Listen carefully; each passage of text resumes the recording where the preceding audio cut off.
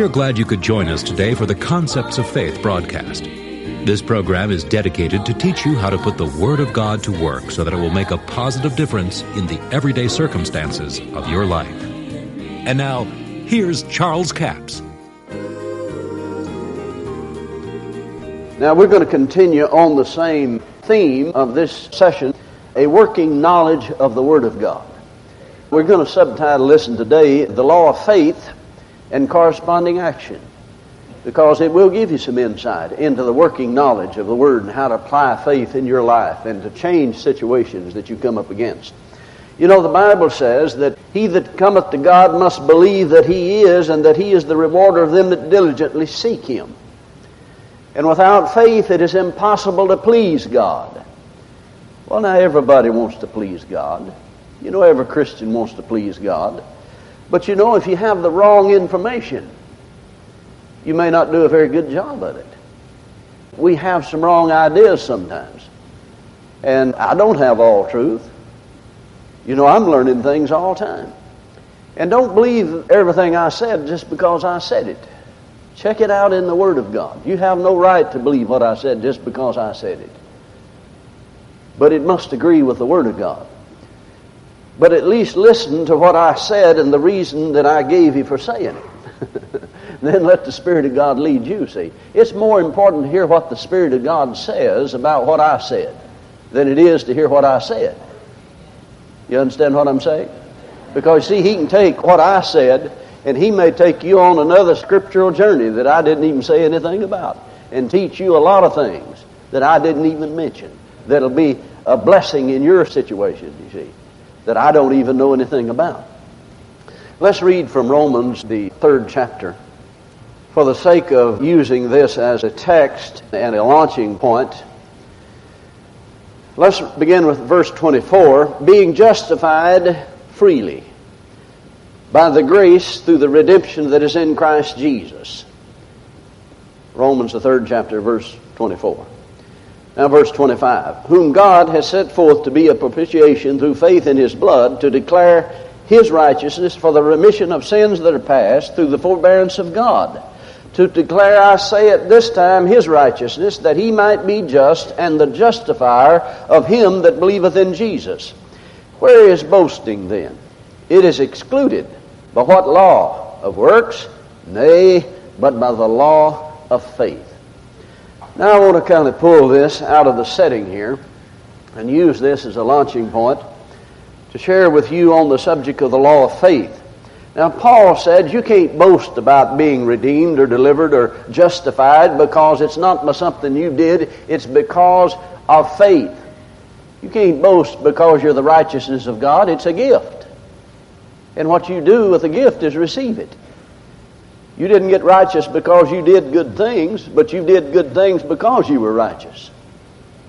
Are you listening to me? You see, righteousness is a gift of God. You become righteous when you're born again. You may not look righteous, you might not act righteous all the time, but the Word says you are. So you ought to get your mouth in line with that. That I am the righteousness of God in Christ Jesus. See, you're not righteous within yourself. You see, there's always somebody saying, well, now, Brother Capps, the Bible says there's none righteous, no, not one. Well, that's true that the Bible says that. But you see, in fact, let's just point that out to you. Back up there to the 10th verse in that very same chapter. There is none righteous, no, not one.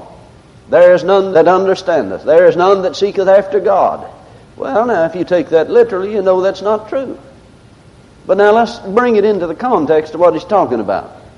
Come right down to verse 19, it explains the whole thing. Now we know that what things soever the law saith, it saith to them that are under the law, that every mouth may be stopped and all the world may become guilty before God. In other words, he's saying these things to those that are under the law. There was none righteous under the law. No, not one. Absolutely not. Not one. There is no righteousness of your own.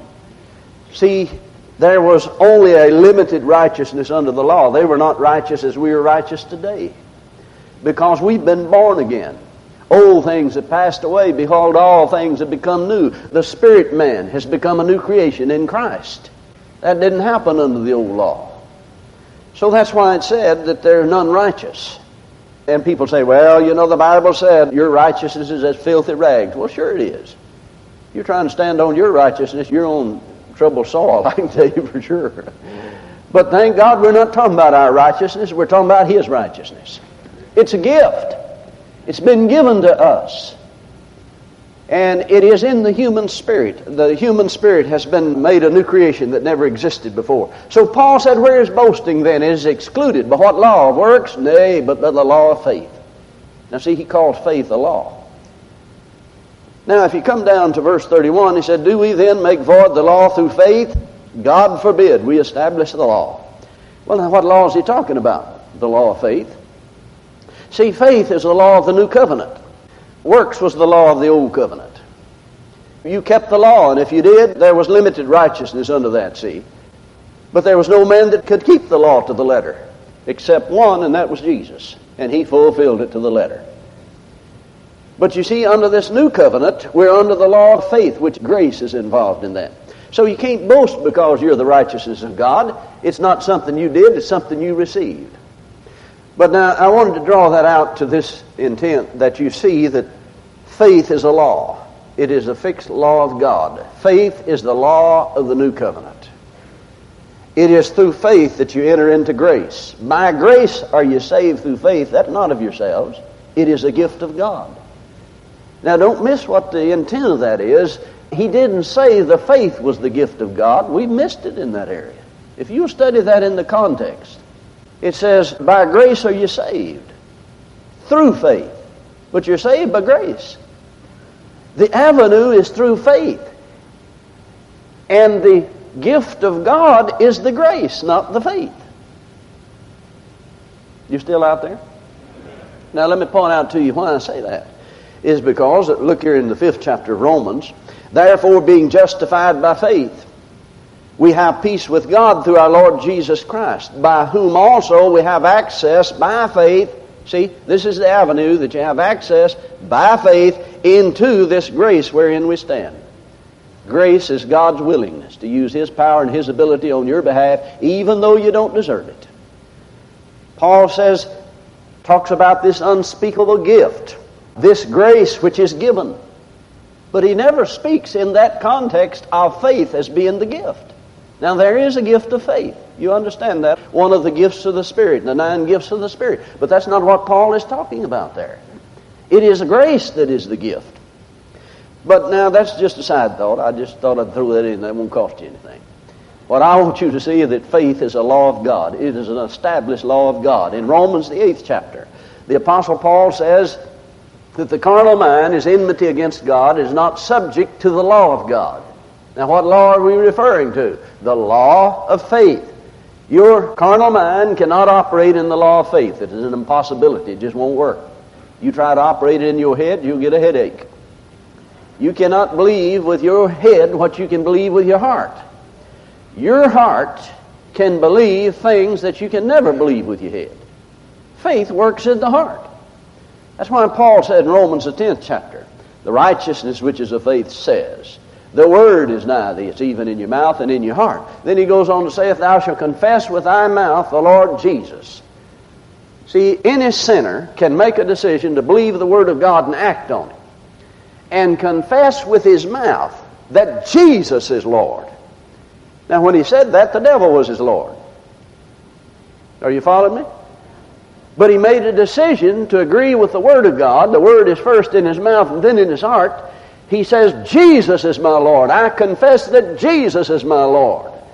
And all the devils of hell can't stop it from coming to pass because he's operating in the law of faith.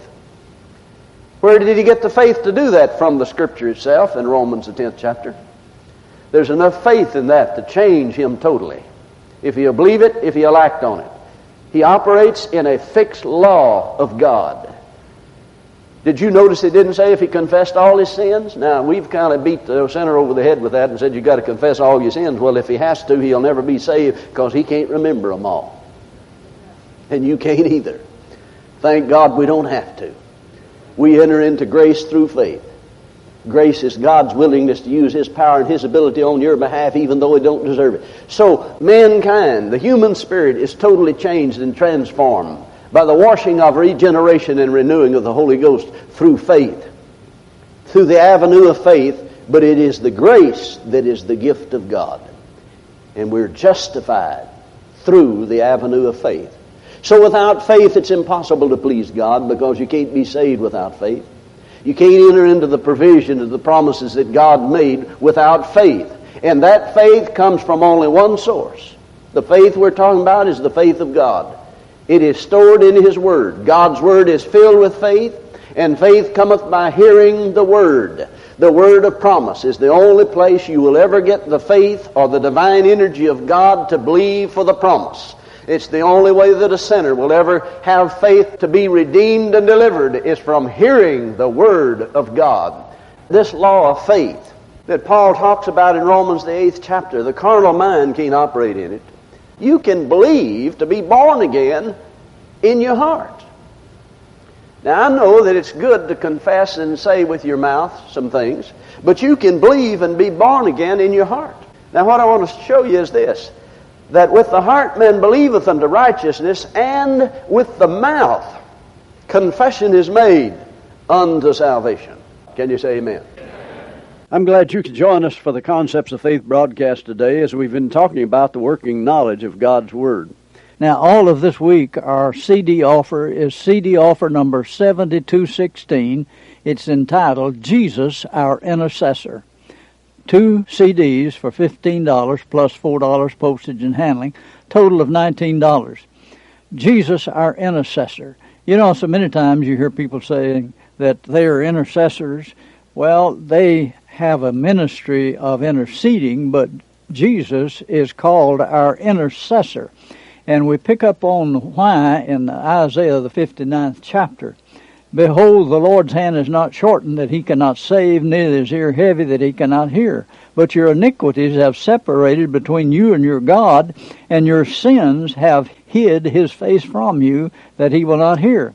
Then you come over to verse 13, says, in transgression and lying against the Lord, in departing away from God, speaking oppression and revolt, conceiving and uttering in the heart words of falsehood, and judgment is turned away backwards, justice standeth afar off, and truth is fallen in the streets, and equity cannot enter. Yea, truth faileth, and he that departeth from evil maketh himself a prey, and the Lord saw it, and He was displeased that there was no judgment, and He saw that there was no man, and wondered that there was no intercessor. Therefore His arm brought salvation unto him, and His righteousness, it sustained him. This is important to understand. There was no intercessor in that day, but the Scriptures tell us that Jesus is in heaven making intercession for us today. He is the intercessor. A lot of people intercede, but Jesus is the intercessor. Jesus, our intercessor, will give you insight into this and open some areas of understanding that you've probably not had. That's offer number 7216. 2 CDs for $15 plus $4 postage and handling, total of $19. We have a toll-free order line, 1-877-396-9400. Until tomorrow, this Charles Capps reminding you the enemy is defeated, God is exalted, and yes, Jesus is coming soon. To order the product offered today, call 1-877-396-9400 or write Charles Capps, P.O. Box 69, England, Arkansas, 72046. A complete list of CDs, books, and DVDs are available online at charlescapps.com. Through the website, you can listen to this radio program again and subscribe to our podcast. This broadcast is sponsored by Charles Capps Ministries and our listeners in this area.